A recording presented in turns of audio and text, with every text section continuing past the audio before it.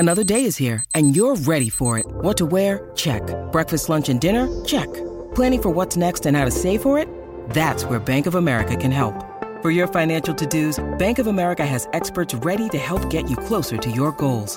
Get started at one of our local financial centers or 24/7 in our mobile banking app. Find a location near you at bankofamerica.com/talktous. What would you like the power to do? Mobile banking requires downloading the app and is only available for select devices. Message and data rates may apply. Bank of America N.A., member FDIC. Steve Deace is the foremost authority on the whole COVID pandemic. Steve, please explain to me and the audience how and why we know the vaccine has been a failure. Brother, how do I load thee? Let me count the ways. First of all, it's great that we can freely discuss this now that they're getting ready to pin the whole damn thing on Trump. All right, so now that they're getting ready to do that, we can freely tell you the truth. It really goes back to August 6th of last year, Jason. On August 6th of last year, Rochelle Walensky, head of CDC, went on CNN with Wolf Blitzed and admitted on national television on August 6th of last year that the vaccines no longer stopped the spread of the virus and that those who are vaccinated can also spread the virus. She admitted this on national television on August 6th of last year. It wasn't until earlier this week that YouTube said it would not censor you any longer for repeating what the CDC director said on August 6th of last year. Why is that date important? Because on September 9th, a full month, Jason, after Rochelle Walensky admitted this on national television, a full month after that, on September the 9th, President Biden issued an executive order he had said earlier in the year he had no authority to issue, and that was demanding a mandate of a vaccination in order to work at a private industry in America, including the military and healthcare workers in the public sector as well. So here's the first question. Why are we mandating an experimental technology? It is not fully authorized. The version of the Pfizer vaccine that is fully authorized is actually not sold in the U.S. and never will be. So this is all still experimental. It is all still under an emergency use of authorization in EUA. We started to mandate something that wasn't going to stop you from getting the virus. What would be the possible medical justification for that? Answer, there isn't any. It was just about power and coercion. By the time we got to the end of last year, on New Year's Eve in New York City, Jason, on New Year's Eve 2021, one of the most vaxxed cities in America, there were more people in ICU for COVID on New Year's Eve 2021 in New York City than there were in the year 2020. We had more COVID cases and more COVID deaths when you prorate for when COVID started being marked in March of 2020. We had more of them in 2021 despite the existence of their quote-unquote vaccines. We had more of that, both of those things in 2021 than we had in 2020. In 2021, the CDC changed the definition of the term vaccine. It now no longer means something that is an inoculation that stops you from getting the infection. Now it's just a therapeutic. So I guess aspirin now is a vaccine. Vitamin D, vitamin C, these are vaccines. Why did they do this? So they could market and brand and sell their vaccines. See, folks, this is what happens when the government gets into bed with the vaccine manufacturers. It already gave them unlimited liability protection, so you can't sue them if they hurt you. It doesn't regulate them now because they are investors, the biggest investors, and then it mercilessly promotes and then ruthlessly coerces you into taking the product that they created, the very definition of fascism. And now we are sitting here in 2022, Jason, and we now know what a sudden adult death syndrome is. Never heard of anything like this before. You look at the excess death numbers here in the United States, they're trending higher anyway. You look at the excess death numbers in Scotland trending higher, while, by the way, the birth rate trends lower because we know from numerous studies that these spiked proteins produced by these vaccines love to hang out in the ovaries and the testes. That's why we've got studies showing 42% of women are having menstrual irregularities, including postmenopausal bleeding. We've got studies showing sperm motility decreases for up to 6 months after being fully vaccinated. And then, of course, there are the cardiac issues. The study out of Thailand that showed 18% of teenage boys had irregular EKGs shortly after getting a full dose of the Pfizer vaccine because that won't matter at all when they're 50 and 60. That won't take any time out of their lives at all. Well, the kids recover from myocarditis, Steve. Yeah, but your heart now has tread on its tires on the back end that it's not supposed to have when you're 13, 23, 31 years old. I could go on and on and on. All the data markers are there, and it's because of that they're starting to back away. And now you've got Moderna suing Pfizer. That was announced this morning. Moderna now suing Pfizer, so I guess the Assyrians and the Babylonians are going to fight, suing Pfizer for patent violation, Pfizer-BioNTech. You know, there's really only one way to prove a patent violation, and that is to show your cards, what you've actually done, what you've actually created, because FDA didn't want you to see what was in these vaccines for 75 years until a federal judge ruled otherwise earlier this year. The amount of fraud here, the amount of death here. If you look at Australia, for example, the Australian government has to provide remuneration for vaccine injury. It admitted about 2 weeks ago that over 79,000 people had serious vaccine injury in Australia, which requires compensation from the government. If you take the fact that they've vaccinated 21 million plus people in Australia, that's 0.3%, which coincidentally is the infection fatality rate for COVID before we ever begin to stratify for age or comorbidity, which shows on a societal population health level, there's no net benefit. You're assuming about the same percentage of risk from the vaccine as you are from the virus itself at 0.3. But if you were to prorate that, Jason, 0.3% of all people that we have given this jab to in the world would have a serious adverse effect. That could be death, that could be myocarditis, it could be GBS or some other neurological syndrome. That turns out, since we've given these jabs to 5.3 billion people in the world, that's 16 million people in this world. 16 million people in this world that we have given a serious adverse event to for a virus that before we even stratified for age and comorbidity, they had a 0.3 chance of dying from. In none of the 9 realms in the Marvel Cinematic Universe would any sane public administrator say that trade-off is worth the risk, that the juice is worth the squeeze, that it's worth this level of coercive behavior from government to demand that you get them. The very president that tried to force you to take these last year has tested positive for COVID twice after being jabbed 4 times, including 8 days in a row. His wife tested positive just this week for a second time. They told us that Paxlovid, their miracle drug to replace ivermectin and hydroxychloroquine they couldn't make any money off of, that rebound COVID with Paxlovid would take that was going to happen less than 1% of the time. So what are the odds that 2 of the guys getting the best health care they can provide, Joe Biden and Anthony Fauci, both got rebound COVID on Paxlovid? If they were in the 1%, what do you think the odds really are? Jason, as Steve Rodgers once famously said, I could do this all day. So I'll go back and end with where I started. How do I load thee? Let me count the ways.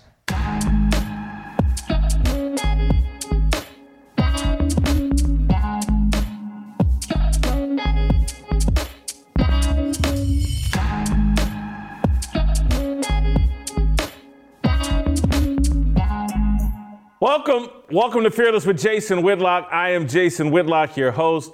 Happy Friday to you and yours. Thank you, Steve Dace, for getting us off to a fiery start. Love that cold open. Love what Steve brings to the table. He is the smartest person talking about COVID and this whole deal, and he has given us a great setup for today's show that we're about to get into. TJ Moe's going to be here.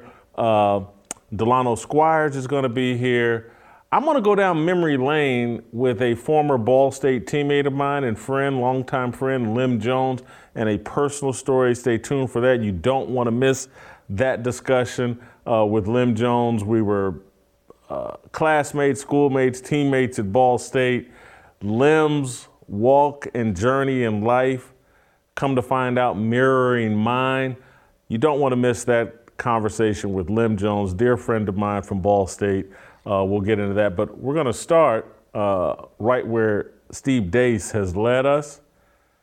I want to go back. I want to continue a conversation we started yesterday with Royce White, and I wanted Steve to give us a foundation to talk about the vaccines and COVID and all of that, because he is the authority. He's written the Faucian bargain.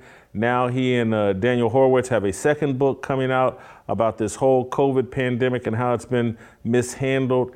Steve Deace is the ultimate authority. He's given us a great foundation to look at and discuss how I want to discuss this COVID issue and why I believe apologies, major apologies in the sports world and the media space are owed to Kyrie Irving and Aaron Rodgers. I said this yesterday when talking to Royce White.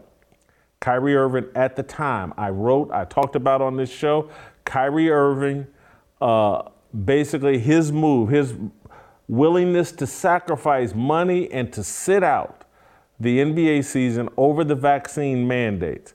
I said it at the time, and I definitely believe it now. This was the closest thing we've seen from an athlete resembling Muhammad Ali. Close, and people laughed at me. How can you compare him to Muhammad Ali? That's crazy, blah, blah, blah.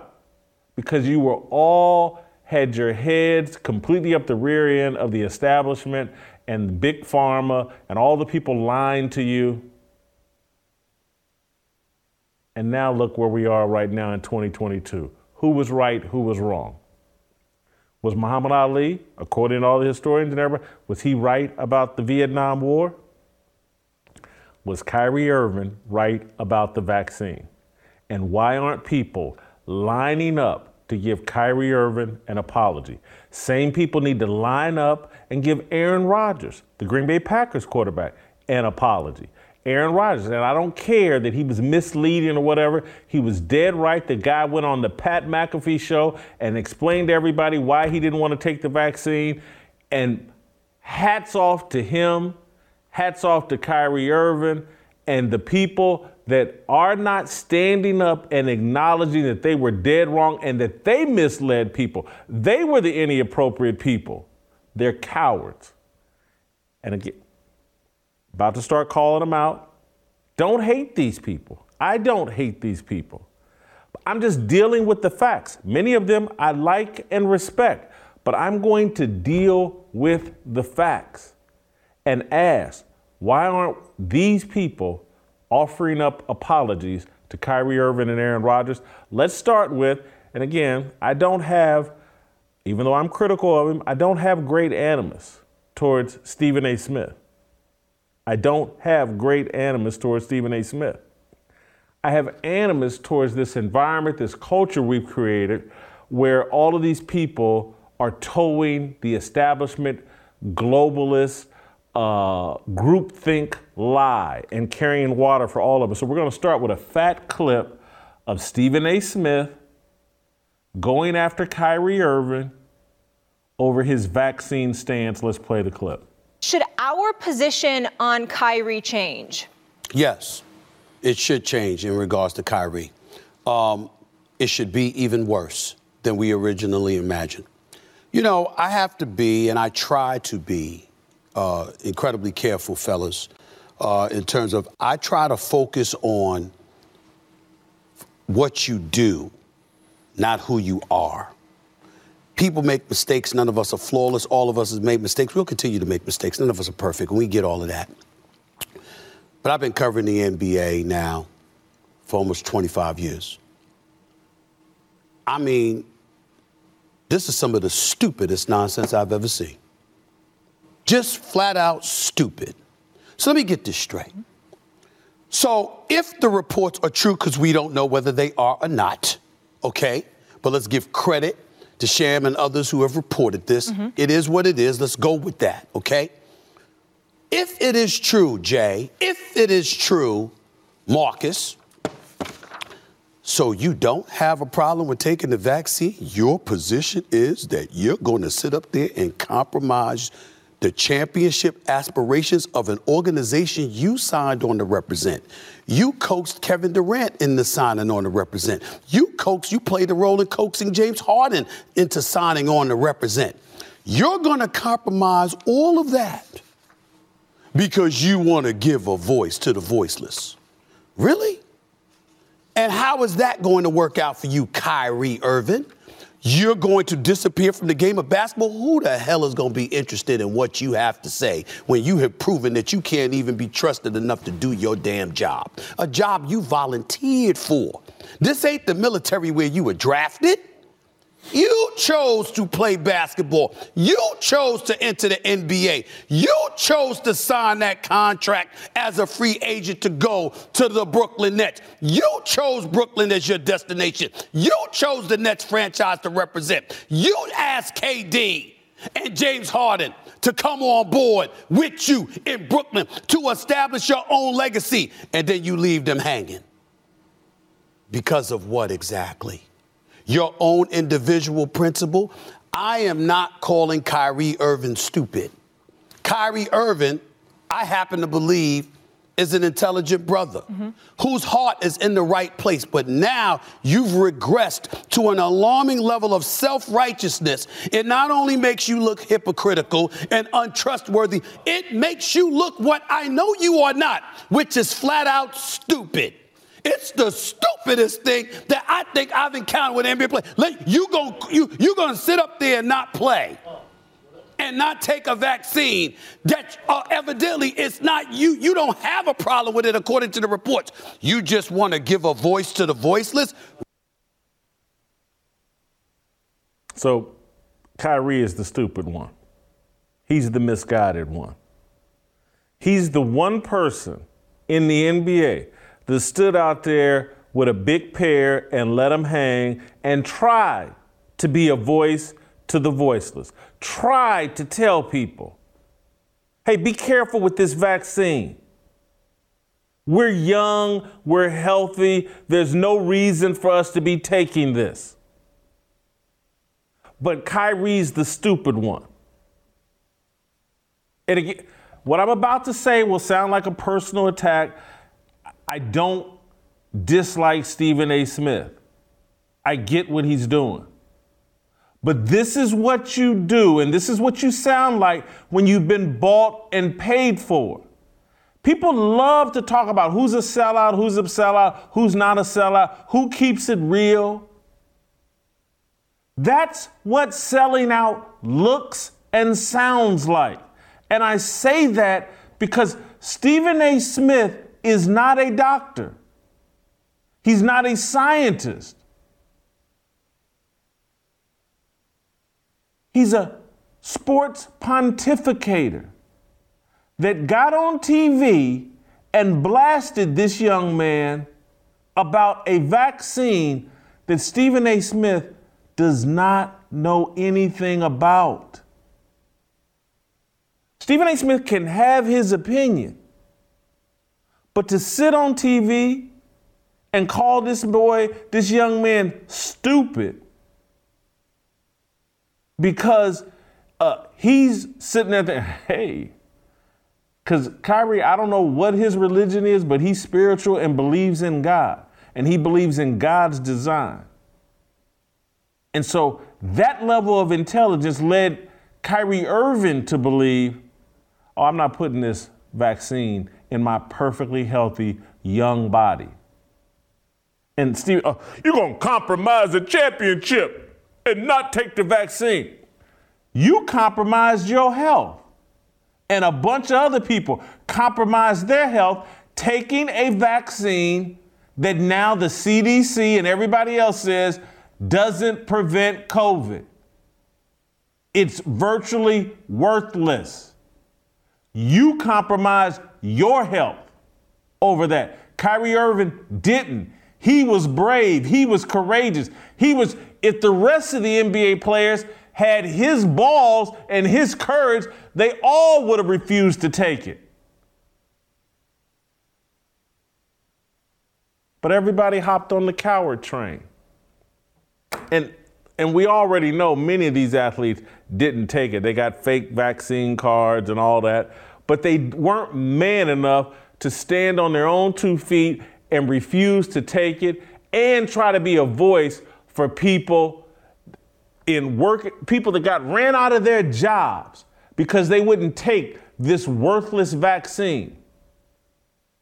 And I'm not talking about millionaire people that got ran out of their jobs. I'm talking about working class people living check to check that didn't want to take this vaccine. Kyrie tried to stand up for him, and Stephen A. Smith is blasting him. This is what selling out looks like. And y'all need to quit thinking that it's some certain color or it's you got to be racist or you got to be conservative to sell out. No, selling out is when they hand you a $12, $13 million a year contract to say what you're told to say. That's what selling out is. And Stephen A. Smith sold out, and he owes Kyrie Irving an apology. And he needs to admit, hey, I didn't know what I was talking about. I was running my mouth because that's what they told me I had to do to collect this check. I do not dislike Stephen A. Smith. I dislike the way he handled this COVID conversation. Well, the whole conversation well above his pay grade and base of knowledge. Same applies for Mike Wilbon. And y'all know I like Mike Wilbon. And I respect Mike Wilbon. Completely out of pocket. We got a clip of him attacking Kevin Durant and Kyrie Irving over this vaccine. Let's play it. Yeah, I don't get it. It just feels like at this point now, somebody's trying to make a statement or a point to flex their authority. But, you know, everybody out here looking for attention, and that's what I feel like the mayor wants right now, some attention, you know. All right, Michael Wilbon, how do we react to that? Kevin Durant is too aware and too plugged in to say something that impertinent. What's the point of that? Want some attention? You want to call out somebody, call out your teammate. Tell him to get a shot. Because he's got plenty of them, because he could have gone to grade school in metropolitan New York without vaccines. I mean, all these guys want to be so irresponsible and not accountable enough to look at this dude and tell him, you want to play with us? Put a shot in your arm. The vaccine is not about attention. People died, hundreds of thousands of them, from this virus. And you think the mayor of New York needs to attend to a basketball team's needs, your needs, before he needs to attend to the needs of a metropolitan area, the biggest in America? Are you kidding me? I mean, Kevin Durant, there's some knuckleheads who would say stuff like this. I'd probably let it go. Kevin Durant is too smart and too plugged in. Everybody wants to tell you how woke they are, and then I got to hear something like that? That's offensive. Stop.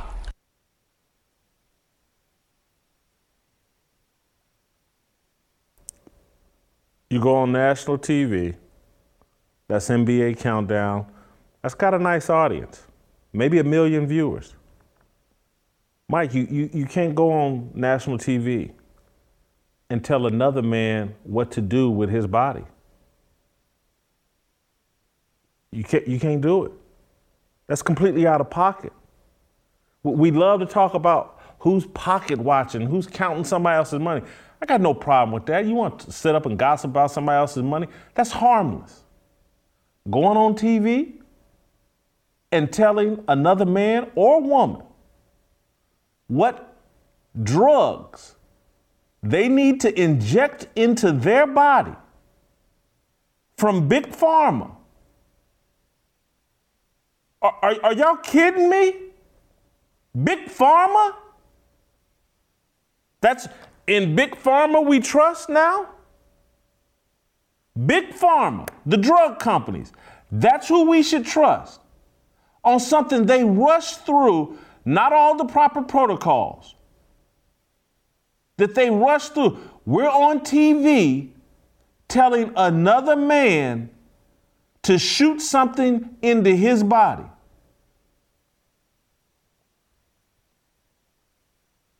Y'all owe Kyrie Irving an apology. Y'all owe the American people an apology. This is crazy. This is lunacy. This is irresponsible. We're sports writers. We talk about sports for a living. We don't go on TV demanding that people inject drugs into their bodies experimental vaccines. This is completely inappropriate. And I don't care how big of a check they cut you. Kyrie Irving was dead right. The fact that the national media isn't talking about this right now, that Kyrie Irving, Aaron Rodgers, and anybody else that had a brain and a pair were dead right. No way these young people should have been injecting this experimental vaccine into their body. The results, the data, the information from around the globe is backing up all of their instincts. They were right. You were wrong. Admit it. Apologize.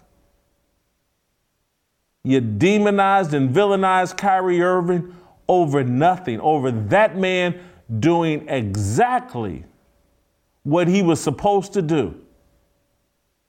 Make his own decision. Stand on his own 2 feet. And just because he had the courage to risk his money and his notoriety and reputation to do what he believed, and everybody over at ESPN, I wish I could think of the name of that woman. Maybe her name was Allison or whatever, Allison, that lost her job at ESPN because she wouldn't take the vaccine because they required it at ESPN. And so everybody over at ESPN is pro-vaccine because I had to do it to keep my job and to keep collecting this check. I know it's stupid, but I want everybody else to be as stupid as me. That's what's driving this. Selling out and wanting everybody to be, we're all jumping off buildings.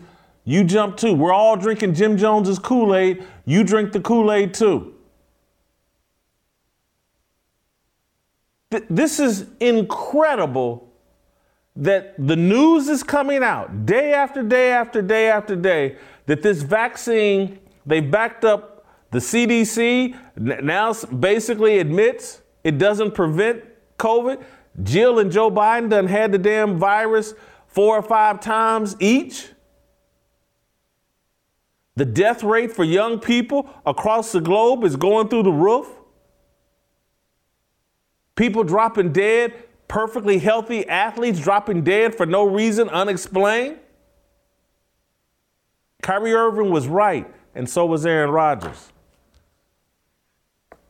And I don't care that he lied and misled people about whether he took the vaccine or not. It wasn't none of your business in the first place what the man did. He didn't owe you that kind of honesty. That's between him, his doctor, and his God if he believes in one. It wasn't our business. So if he misled y'all on what he injected or didn't inject into his body, that's on you for caring. I didn't care. None of my business.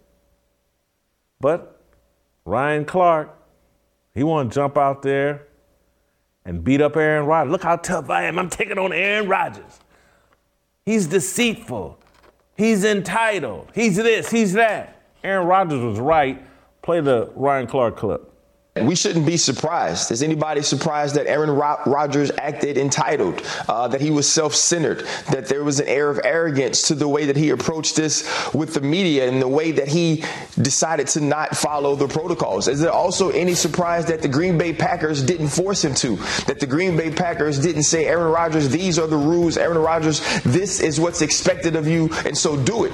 Because we saw Aaron Rodgers not do any of those things the entire offseason. So for this to be something that comes out now that he slightly deceived, that he was a wordsmith with the way that he used his words as it pertained to vaccinations. I don't think that there's anybody who's sitting at their house doing this show or anyone sitting in that studio that believes that. This is a continuation of who he's always been, because he's a very good football player, and very good football players that play the position that he plays kind of get to do what the hell they want. And he's even taken that to a different level now, not caring about those around him, not caring about the rules and regulations, and thinking that he is above the law.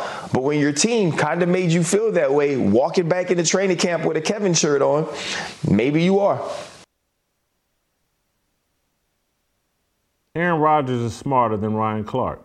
That's what he's really mad about. because ESPN told Ryan Clark to bend over and take this jab, and he bent over and took the jab because he ain't man enough to tell him no. He doesn't stand for anything. And so when they said, hey, take this jab or you don't have a job, he bent over and took the jab.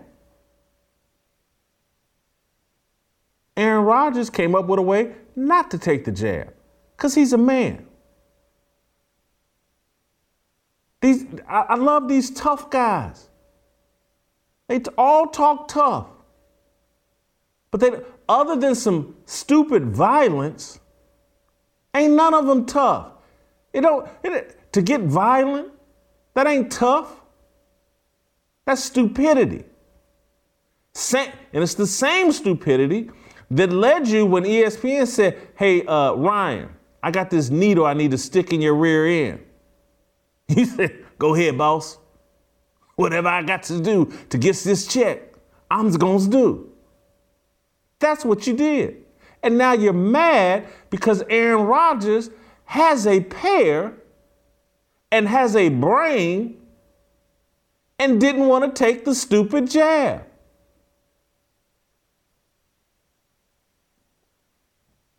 We'll play one more. Mina Kimes, she's another one that had some smoke for Aaron Rodgers. And there's a bunch more. I'm just giving you the highlights. These aren't the only ones, but these are the highest profile ones. These are the people ESPN sent out to promote this Big Pharma BS because Big Pharma is in control of all of the television networks. They spend more money on all of these cable and television networks than anybody. And so they all have to bend over and sell Big Pharma's experimental vaccine. They sold out. There's no truth here. There's just what Big Pharma and their corporate overlords tell them to say. None of these people are qualified to be talking about the COVID vaccine. They don't know nothing about it. You're talking about a former football player and 2 sports writers. And now a female sports writer who's on TV talking about football because she's a pretty little Asian girl. But now they're physicians, they're playing doctors on TV, and they know exactly what Aaron Rodgers and Kyrie Irving should do. Play the Mina Kimes tape. First thing I want to do is address something that we just showed that Aaron Rodgers said today, which was his hesitation about the Johnson & Johnson vaccine because it was briefly pulled. It was briefly pulled over a small number of cases, and then it was returned to availability. Millions of people around the world have taken it. I don't think that should be allowed to go unchallenged. There's the football side of this, which is that he has made himself unavailable to his football team, and at best, what he said this summer was misleading, as you guys have said. Then to me, there's the human side, which is we are still in the middle of a global pandemic that has claimed millions of lives. And what we've got today with this interview is a public figure spreading misinformation about the best way to stop that pandemic, repeating ideas, opinions that have been universally debunked by the scientific and medical community, using his platform in a way that's not only self-serving in this instance, but I think frankly dangerous. He said something that really jumped out to me about how this is, his body and his choice. And Ryan, you're right, it is his body and his choice, but it's a choice that affects other people, not just his football team, but other humans, because this is a contagious illness. Far too few people seem to understand that still, and for him to perpetuate that, I guess it just shows us that he doesn't care. That's a nice little Instagram model. Wonderful. And I've heard people say, Mina Kimes is cute.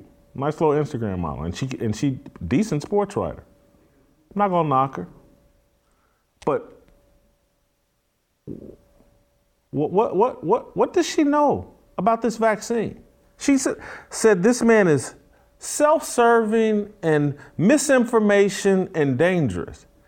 Everything that came out of her mouth in promotion of this experimental vaccine, self-serving, keeps her employed at ESPN. She had to take the jab because ESPN mandated, self-serving, and based on what we're learning now, dangerous. Young people, no business taking this vaccine. COVID does not kill young people. Athletes, professional athletes in their prime, no business taking this vaccine. And that's why the NFL 2 years, and again, the NFL is in bed with Big Pharma.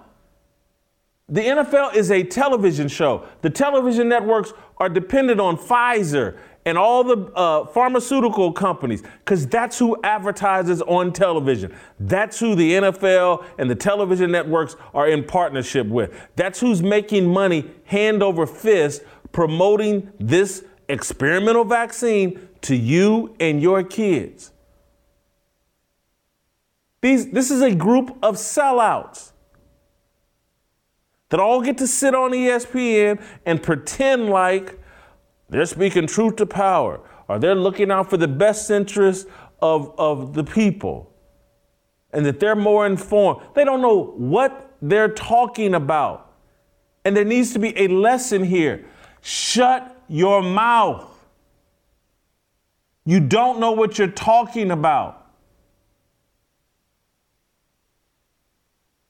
None of these people, and again, that's why I wanted to start with Steve Deace laying the foundation. He's written books about this. He's done research.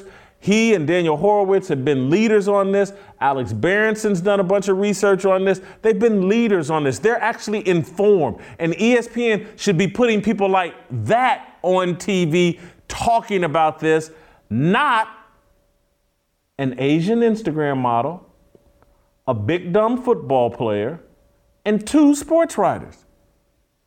They're not qualified. All they can say is what they're told to say.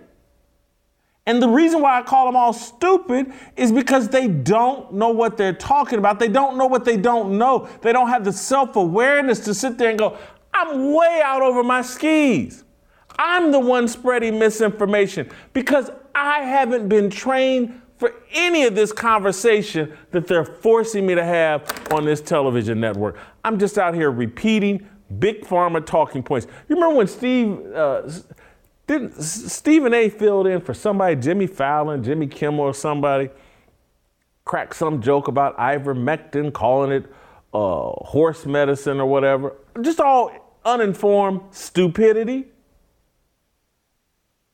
So many people took ivermectin during this COVID pandemic and helped themselves, including me. And I talked about it and told y'all about it. That thank God for Dr. Zelensky, and when I got COVID, got me a prescription for ivermectin from Dr. Zelensky. Rest in peace, doctor. You did me a solid and millions of other Americans. But you got Stephen A. pretending like it's horsemen.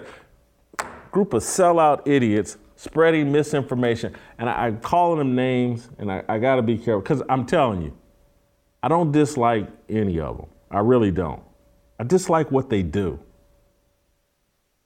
I dislike the selling out. TJ Moe, welcome to the show. Help me out here.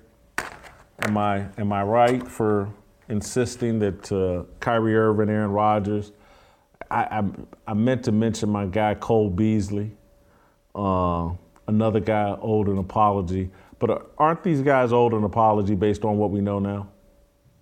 Oh, sure, but they're never going to get it, and it's clear as day why they're never going to get it, because anybody who followed any of this nonsense from the very, very beginning, remember that these people, the media in general, the sports media in particular, if you look at the Big Lead did a study years ago, about 96% of sports media lean to the left. And not just lean to the left. They hang out on the left. They are the diehards of the Democratic Party. And so this is the group that wants control, that wants you to believe everything Rochelle Walensky of the CDC says, everything that Anthony Fauci says, everything that Deborah Birx says.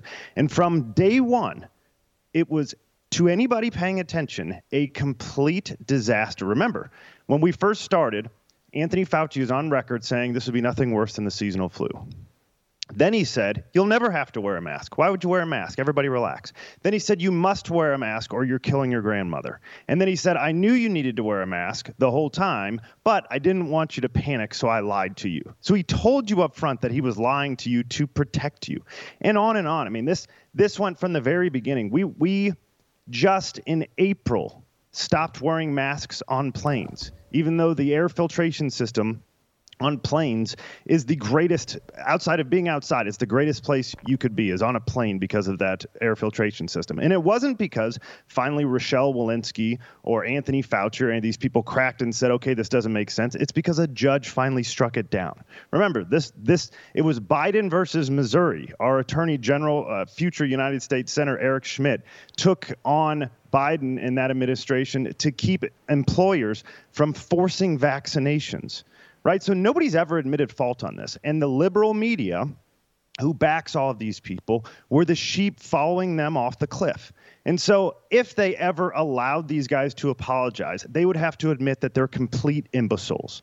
They would say that, I'm sorry, I know none of this made any sense, but I went with it because they're the experts. We were wrong. They will never, ever admit that. First of all, everybody on television in general has far too much pride to ever admit that they did anything wrong. But more than that, I truly believe you had to be an absolute imbecile after the initial lockdowns to believe a word that these people said. And yet the liberal media continued in all the clips that you just showed, bashing anybody who dared to question their expertise.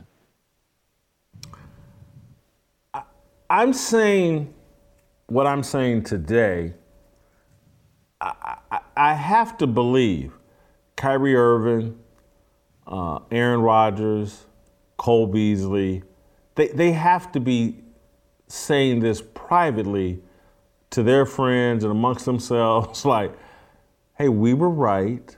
Look at the media. They won't even acknowledge that we were right. They beat me up. And you know, I wonder if Aaron Rodgers has just been told, don't stir the hornet's nest, just stay out of it. Because to me, he could go on the Pat McAfee show and he and Pat McAfee could do 30 minutes on this and set the world on fire. But he probably just doesn't want the controversy of doing an I told you so moment. That's probably true for Aaron. Aaron just lost his best receiver. He's trying to play out his career and probably has made enough waves in Green Bay that he's just saying, look, I got away with one there. Let's just play. Cole Beasley's the one that I would love to see go on this tour because he's the one. Look, Kyrie and Aaron Rodgers are at the top of their game and they're established players that it's very difficult to get rid of. So if you just cast Kyrie Irving out of the NBA at this point, there would be an uproar. You could do that to Cole Beasley. And people would say, well. No, it's been done. Is he on a roster this year? I don't think he is this year. He also was towards the end of his career, and that's my point too. It's possible he was, he's getting older. This is another reason why I think it was so disastrous for young NFL players to be used as the example because they were the guys who have so much to lose. They're just most of these guys in the NFL and NBA, the young guys, most guys are just guys. They're going to be there for a little while, hope to make enough money, seed money to go start a business. Hopefully they can pay off their house or something so they can start saving for their kids' college. That's where these guys are. Cole Beasley, as an older guy, expendable. You could argue he had another how long was he in the NFL? 10 years? He was around for a while. Looks like it, 10 years. And last year, career high 82 receptions. Yeah, with arguably the best 2021. Quarterback in the game. Yeah, with arguably the best quarterback in the game there with Josh Allen. Look, he's a useful guy, but he is towards the end of his 10 years. He could be around for another 4 or 5 years probably as a slot guy that, your quicks go they go away much slower than the fast guys. You can be quick for a very long time. It's hard to stay fast for a long time. So out of the slot, he could have worked for another 4 or 5 years. This probably ended his career. To me, he was the guy with the most courage of anyone. And he also, remember, Aaron Rodgers did some wordplay here and tried to act as though he got vaccinated. Cole Beasley said, screw you guys, I'm not doing this. And he did it in New York, quite a different place to do it than Green Bay, Wisconsin. And so, to your point about the apologies, it's not going to happen. And I guess Aaron could rub it in their face. But here's the thing about the media. They have the monopoly. So it's like the masses are so uninformed in America. And I actually thank God there's now digital media popping up. And if social media allows people's voices to be heard, it is helpful. It's becoming more fractured and you can get proper information. But in general, the vast majority of people, especially the older generation, they're still turning on the news to see what's going on. And if those people don't report on it, I bet you the vast majority of people today still think the vaccines worked quite well and that everybody really should probably get them and it would help their health, and anybody who didn't get it is very selfish. I bet you if you did polling on that, that is the resounding opinion. And it's crazy because anybody who's actually looked at the statistics, looked at the studies, knows that that's crazy. But you got to be paying attention. So the media would just be telling on themselves and telling everybody, broadcasting that they're idiots. And why would they do that? Here's the thing that disappoints me the most, though, TJ, is we're in this era of democratized media, disruptive media, alternative media, the blogosphere. And again, the blogosphere originally started out as anti-establishment. And now it's totally pro-establishment. And the fact that no one, again, New York Times, ESPN, USA Today, mainstream media outlets don't want to cover like, wow, Aaron Rodgers, Kyrie Irving, they may have been right. They may have been on the side. I get it. But this, at the beginning of the blogosphere, this is the kind of stuff the blogs covered relentlessly, the stuff that the mainstream media wouldn't. And now, again, take our whole week-long conversation full circle, and it's just like my disappointment with Barstool Sports is like they're just on the tit or looking to get on the tit of Big Pharma like everybody else, and just humping out the same corporate message as everybody else. They're no longer rebels. They're no longer reporting alternative angles or thoughts on any of this. It's fun. Let's take Barstool out of it because it was and I don't know if you're too young to remember Mike Florio and Pro Football Talk in their heyday. He was a real disruptor. He was a real alternative voice on the NFL. And then I would say 7 to 10 years ago, he just completely pivoted and turned into a shill for the NFL. And he will not stray from the pre-approved narrative of the NFL. And that's just what I find so disappointing about this era. We're supposed to have all this alternative media, and we really don't. Well, Jason, you know why? Because these small blogs have looked at the bigger blogs and they've said, hey, look, you can get bought up by the big companies. Barstool got a whole bunch of gambling money and they sold out. PFT got bought out by NBC. Right? It's like all of these guys, all the sellouts that you're talking about. Hell, Outkick got bought out by Fox. There's probably stuff they can't say now. All of these blogs now have figured out that they can make $100 million if they just stop with their rebellion.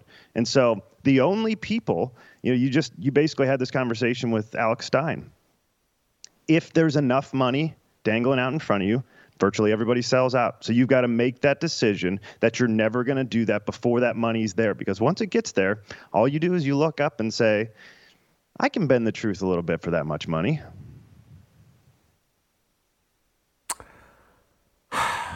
I guess, but I just, and look, man, I like money. And I like what it can do for me, family, friends, whatever.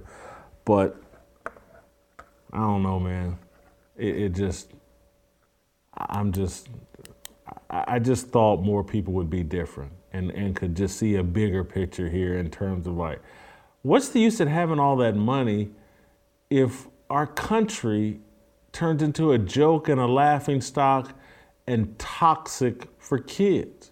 And that's, and I know I'm connecting a bunch of dots here and maybe everybody can't follow where I'm going, but again, when the media doesn't report the truth, it corrupts our entire society. And that's how, and again, it would take me forever and I don't have time, but just to explain how, like, the fact that we won't tell the truth about COVID is connected to the fact that we've somehow reached the conclusion that having 4, 5, and 6-year-olds go to drag shows and tuck dollars in drag queens is an appropriate behavior. And again, I know I just said a mouthful and I probably confused people, but trust me, it's all connected.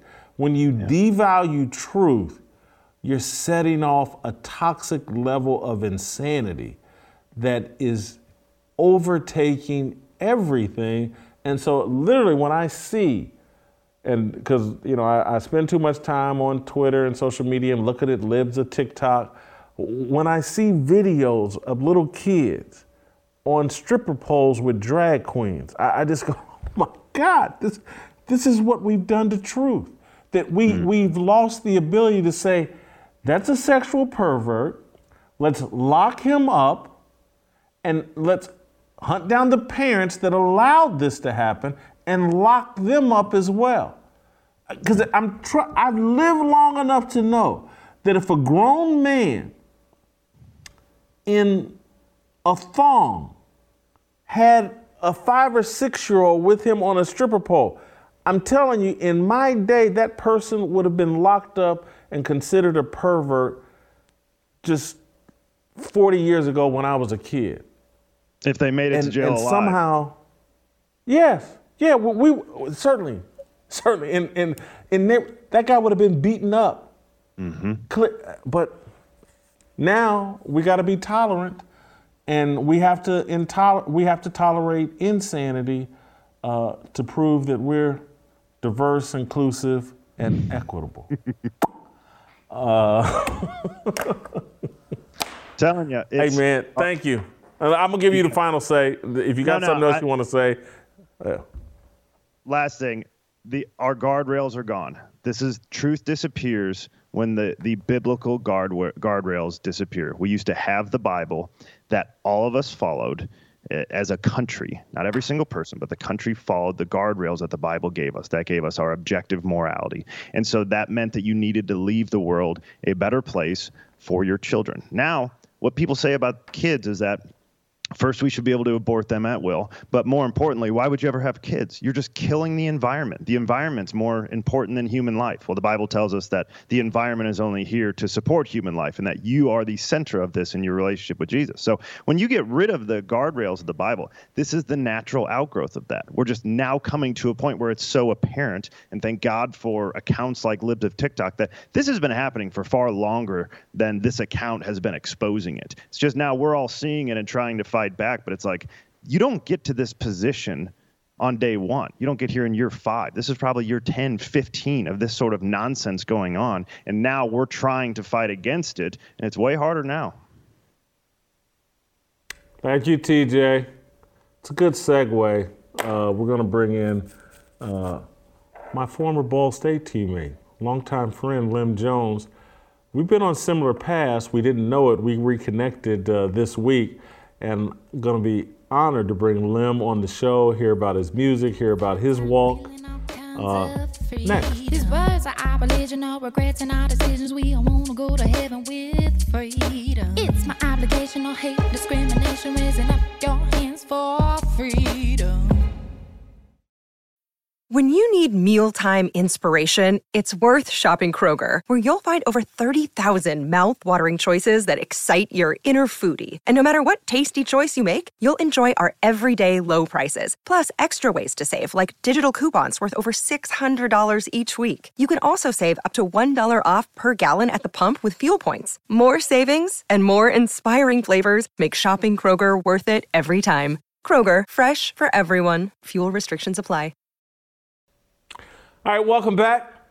Welcome back to Fearless with Jason Whitlock. All right, I can't wait to unpack this next interview, but I want to start and give you all a little background, a little taste of why I'm bringing on my former college classmate and teammate, Lim Jones.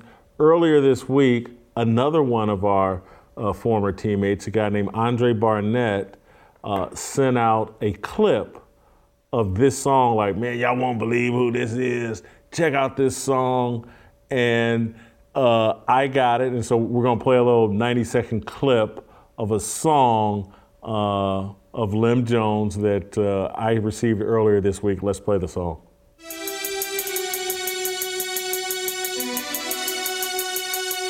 They say crime pays, sunrise rays, zip tied and tase ain't the way I was raised. In these last days, ain't ashamed to let the world know I'm saved. Blood of the sun runs through my veins, born again, washed away all my sin. Anointed my pen to disperse a hot verse without a curse. See, rather speak on his goodness and mercy. Never fell by blood, made bail from eternal hell. Quarantine while the thief comes to steal, kill, destroy everything. Not this king, according to John 3:16. Whosoever believes is proof. Worship him in spirit and truth. What's the use to read, hear it? Not take heed, no excuse. Till he sits alone on the great white throne. Either be written in the Lamb's book of life or cast into a lake of fire and brimstone. Lord, how long must I wait, stay in faith on kingdom business before I end this? God is my witness, Alpha, Omega of all existence. Repentance, eternal sentence, deliverance and remembrance of Jesus. Reason is season, I'm coming out swinging for the kingdom. For the kingdom. I'll live for the kingdom. Kingdom. I'll die for the kingdom. Kingdom. I'll live for the kingdom. Kingdom. I'll die for the kingdom. Kingdom. I'll live for the kingdom. Kingdom. I'll die for the kingdom. Kingdom. I'll live for the kingdom. Kingdom. I'll die for the whoa. So I get this song on my phone and I'm like, you gotta be kidding me. Lim Jones making rap music for the kingdom. I'm like, must be going through the same process. And so I'm sure Lim, when I reach out to him, is gonna be like, Jason Whitlock? Jason Whitlock does a show and talks about the gospel and Jesus Christ and building the kingdom. It's so amazing because, and Lim, welcome to Fearless. Good to see you, glad to have you.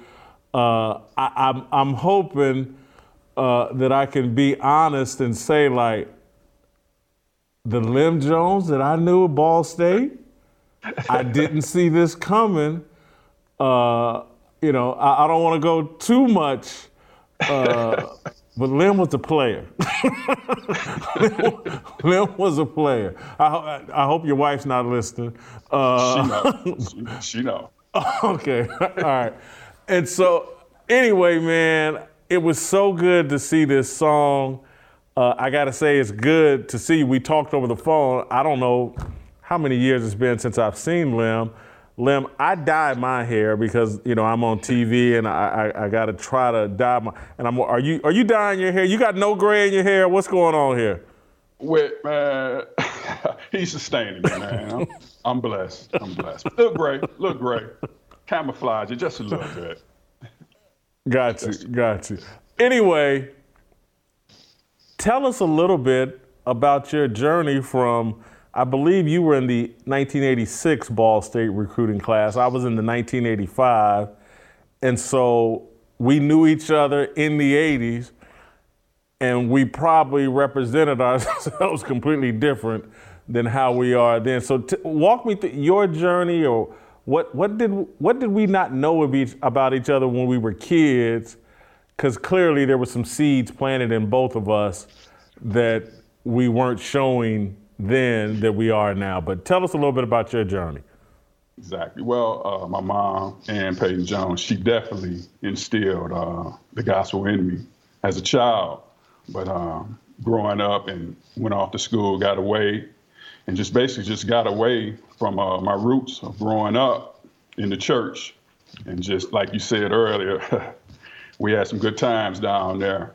But just now it's time to come home with, just undid all that. And it's time to get back to righteousness with everything going on. And like my whole ministry with this music really is salvation, man. I mean, you won't hear no prosperity and your time is coming, it's your season. I'm more concerned about your soul, man, after you leave here. And if you don't agree with anything else that I say here today, we all can agree that one day you have to leave here.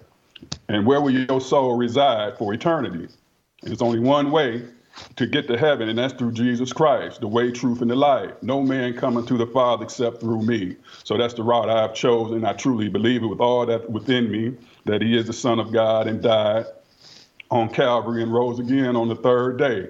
And I believe that with all that's in me, been baptized. And I'm just trying to spread the good news and help as many people as I can come to the knowledge of Jesus Christ.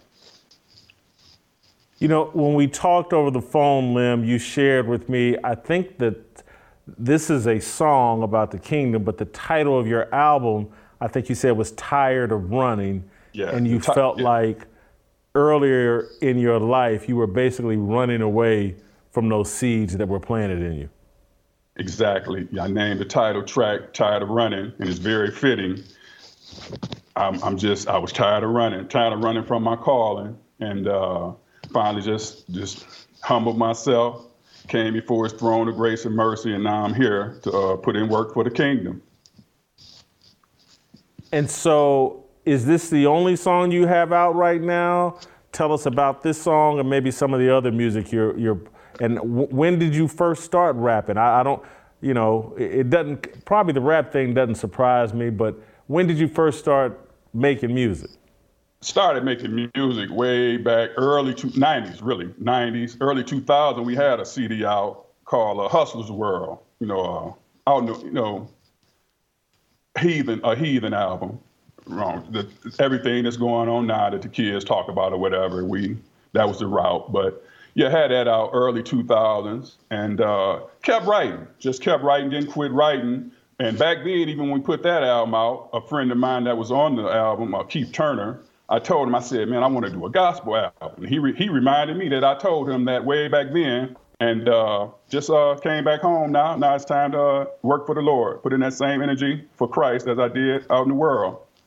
So yeah, been rapping for a while. So Lim grew up and I think still lives in Detroit. And I think you're living in an area where this message really needs to be heard. Yeah, as you saw in the video, I shot that video right there in the trenches of Highland Park, Michigan. That's my hometown where I'm originally from. Highland Park, HP game all day. But went back to the trenches. My brother, G-Money, Gary, those guys showed up for me, man. I really appreciate them boys that showed up. It meant a lot to me. Some of them guys you see in that video, they got a real testimony, and they showed up, and they're trying to change their lives around now. That's why they showed up, to show, hey, man, we trying to change. We can change too. No matter what we did in the past, we riding with you, and we gonna do this for the kingdom. I love them boys and appreciate them. All right, so before we started taping, I believe I saw your wife helping you out. Give me a little update about Lim and his family. I believe I've heard you got some kids maybe, and do you have maybe an athlete? I can't. It seems like I've heard story. Anyway, update me on your life. I got married, man. November will be a dub, bro. 20 years. I know you can't believe that one. Wow. You know Yosis, but she humbles me, man. She helps me out a lot, my helpmeet, and she's been there by my side the whole journey. I had twin boys. One of my sons passed. It's been now about 18, 19, 20, died in, and I try to put it out of my mind, but it's going on 20 years now. But I had twins, and one son, my son, Kyrie, he ended up going to Eastern Michigan, which could have got him in Ball State. But he went to Eastern Michigan and graduated from Eastern Michigan, got his degree, and he's in the Navy now. I'm proud of him. He did real well. I pushed him to make sure he got his degree, and he did. Good kid. Did he play basketball at Eastern Michigan? I thought I heard. Yeah, played basketball, and gonna go into Muncie and get put on a poster. Man, did you think I didn't lose it sitting there watching that game, man? Man, you go to Muncie with Paris McCurdy and them boys up in there looking and watching and get put on a poster. I said, man, no way. I said, I know I'm gonna hear about that, but maybe Doc mustn't see it, because if Doc would have saw it, I'd have heard about it. But yeah, I'm proud of it, though. Proud of him. All right, Lynn is referencing friends of ours, former classmates at Ball State. Paris McCurdy, one of the great basketball players in Ball State history. Keith Stalling, another great player, was on our Sweet 16 team in 1989 or 1990. I can't remember. We lost to UNLV. Man, we had some awesome times at Ball State, and it just so warms my heart to see you on this journey. It reminds me I'm doing the right thing, and that there's some spirit moving, I think, within all of us of our age group. Like, hey, things have gotten way, way, way out of hand. I hear you talk about the rap music you made previously. And I don't know if you remember this, Lim. I take credit for it. Maybe it's not 100% accurate. But I was the first person on Ball State's campus with the NWA album. And Gangsta, that song. I remember riding around in my car. Man, y'all got to hear this. And now I get to my age and I'm like, I'm embarrassed. Like, why? This is what I was into, and I didn't know it would have this kind of impact on our culture and youth. And I'm just so happy to hear and see you trying to push the culture in a different direction. I think it's something we all need to do. Let me tell you a quick side note as far as us reuniting. Now, after I committed to Ball State, Akron called me right after that. Coach Bob Huggins was the head coach, called me and offered me. And I wouldn't say like an idiot, but for some reason, I knew I wanted to go to school to play basketball, but I told him, I said, man, I committed to Ball State to play football. So I said, I'm going to go through with it. So I turned that down, ended up going to Ball State, meeting a nice bunch of guys and had a good time. And long story short, to the present day now, reuniting with you, you got your own podcast doing well, standing up for the kingdom. And it's funny, we come back together and it's like Christ is the centerpiece that brought us back together. And I don't believe in coincidence. And I believe that's a lot of the reason why we came back together, to be able to push this kingdom, stand up for the kingdom. No doubt about it. That's certainly the same thing I'm feeling. Thank you so much for the time. Lim, I'm going to be back in touch because I want to hear more of your music. And we like to play original music on this show. And I'm actually looking because we got a song about harmony, we got a song about freedom. And I've been telling people I want a rap song about Fearless, about the name of the show, Fearless. Okay. And, want some biblical values. I reached out and he didn't follow up with me, but I don't know if there's a guy in Houston named Bizzle. If you've never heard of Bizzle, he's nice. Yeah, real nice. Reached out to him, but he ain't followed up with me. So why not throw my guy some work? I got you, baby. So, Yos's to the rescue. I got you. I'm gonna take care. I appreciate you having me on your platform, man. I love you boys, all y'all. They don't know. All right. Thank you, Lim. We'll reconnect soon. Great job. Get your Fearless Army swag at shopblazemedia.com/fearless. Smartest man on the show, Delano Squires. Next.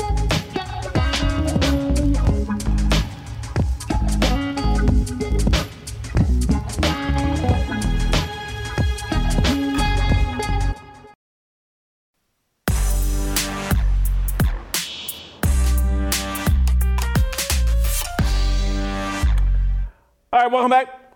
Let's roll out to Washington, D.C. and bring in our main man, Delano Squires, to close out the show. This is a great way to end a Friday with the smartest man on the show, Delano Squires. He's written another outstanding column focusing in on what the Afrostocracy or what our ancestors would think about what we've done, and particularly black ancestors, what we've done with the freedom and opportunity that they have provided.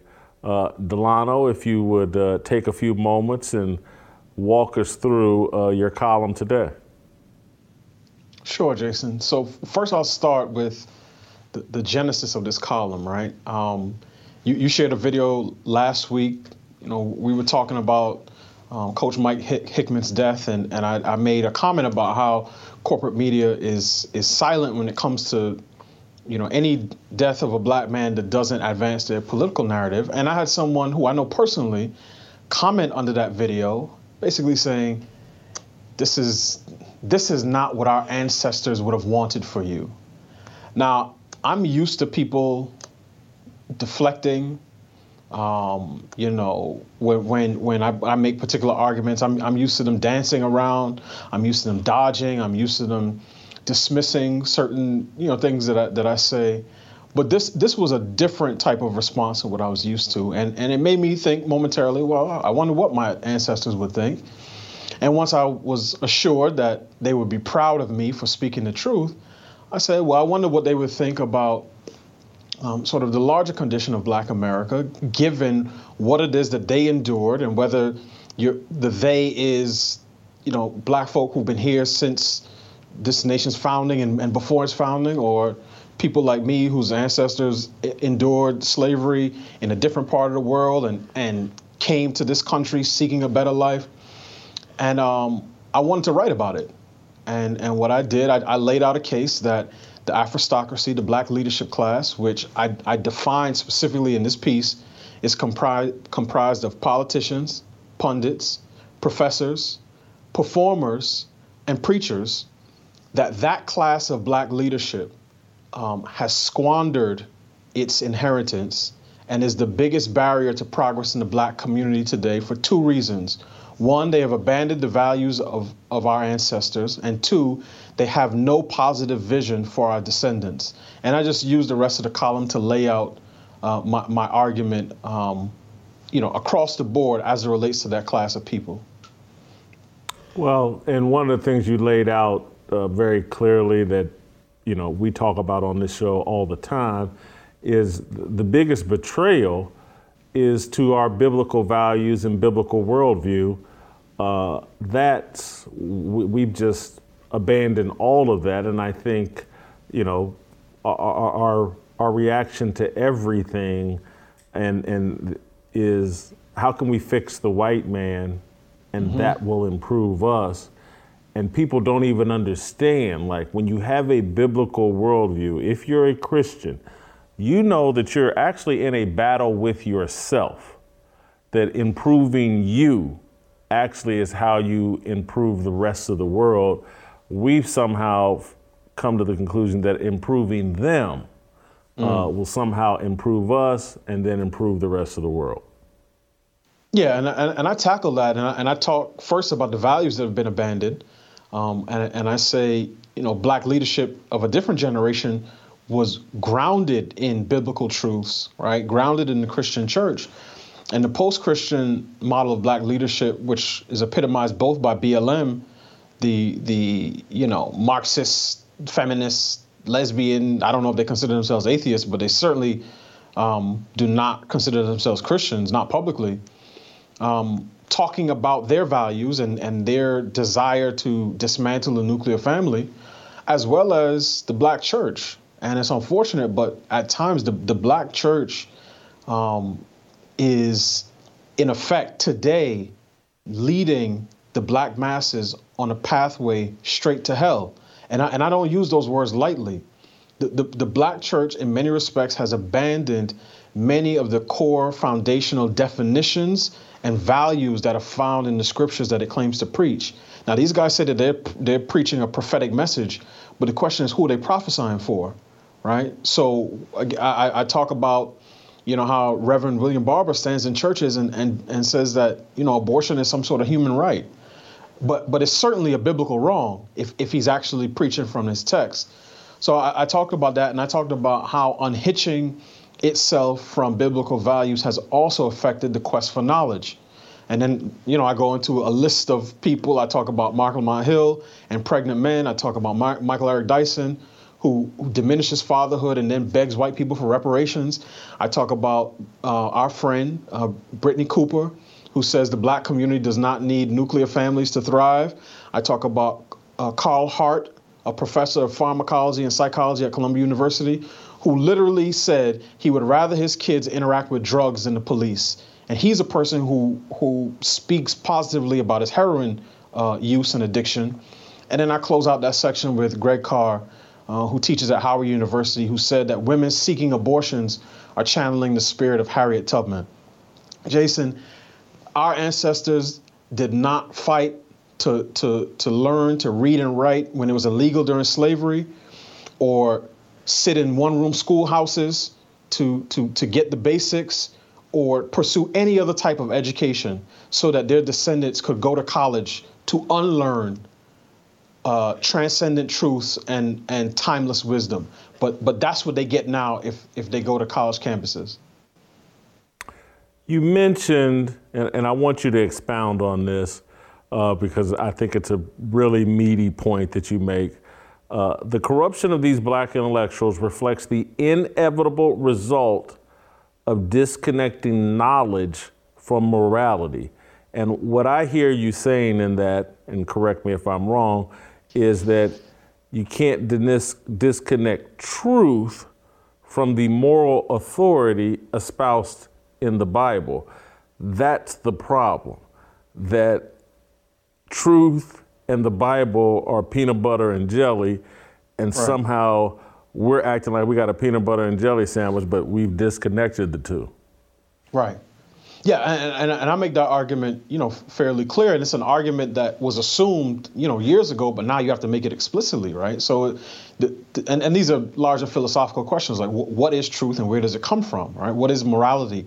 Why is murder wrong, right? Why is abortion wrong? Why people who think, oh, you can't legislate morality don't understand that all laws are moral because all laws make judgments of one type or another. So when these black intellectuals basically chuck God to the side and say, no, I can create my own truth, right? They are ripping knowledge out of its foundations. And when you rip a plant by the roots, right? When you tear it away from its roots, it'll no longer grow because it has nothing to nourish it. So, my argument is that the reason that you see people like Mark Lamont Hill say that men can get pregnant is because he's not tied into a larger a set of transcendent moral truths. Right? He's making up his knowledge as he goes along.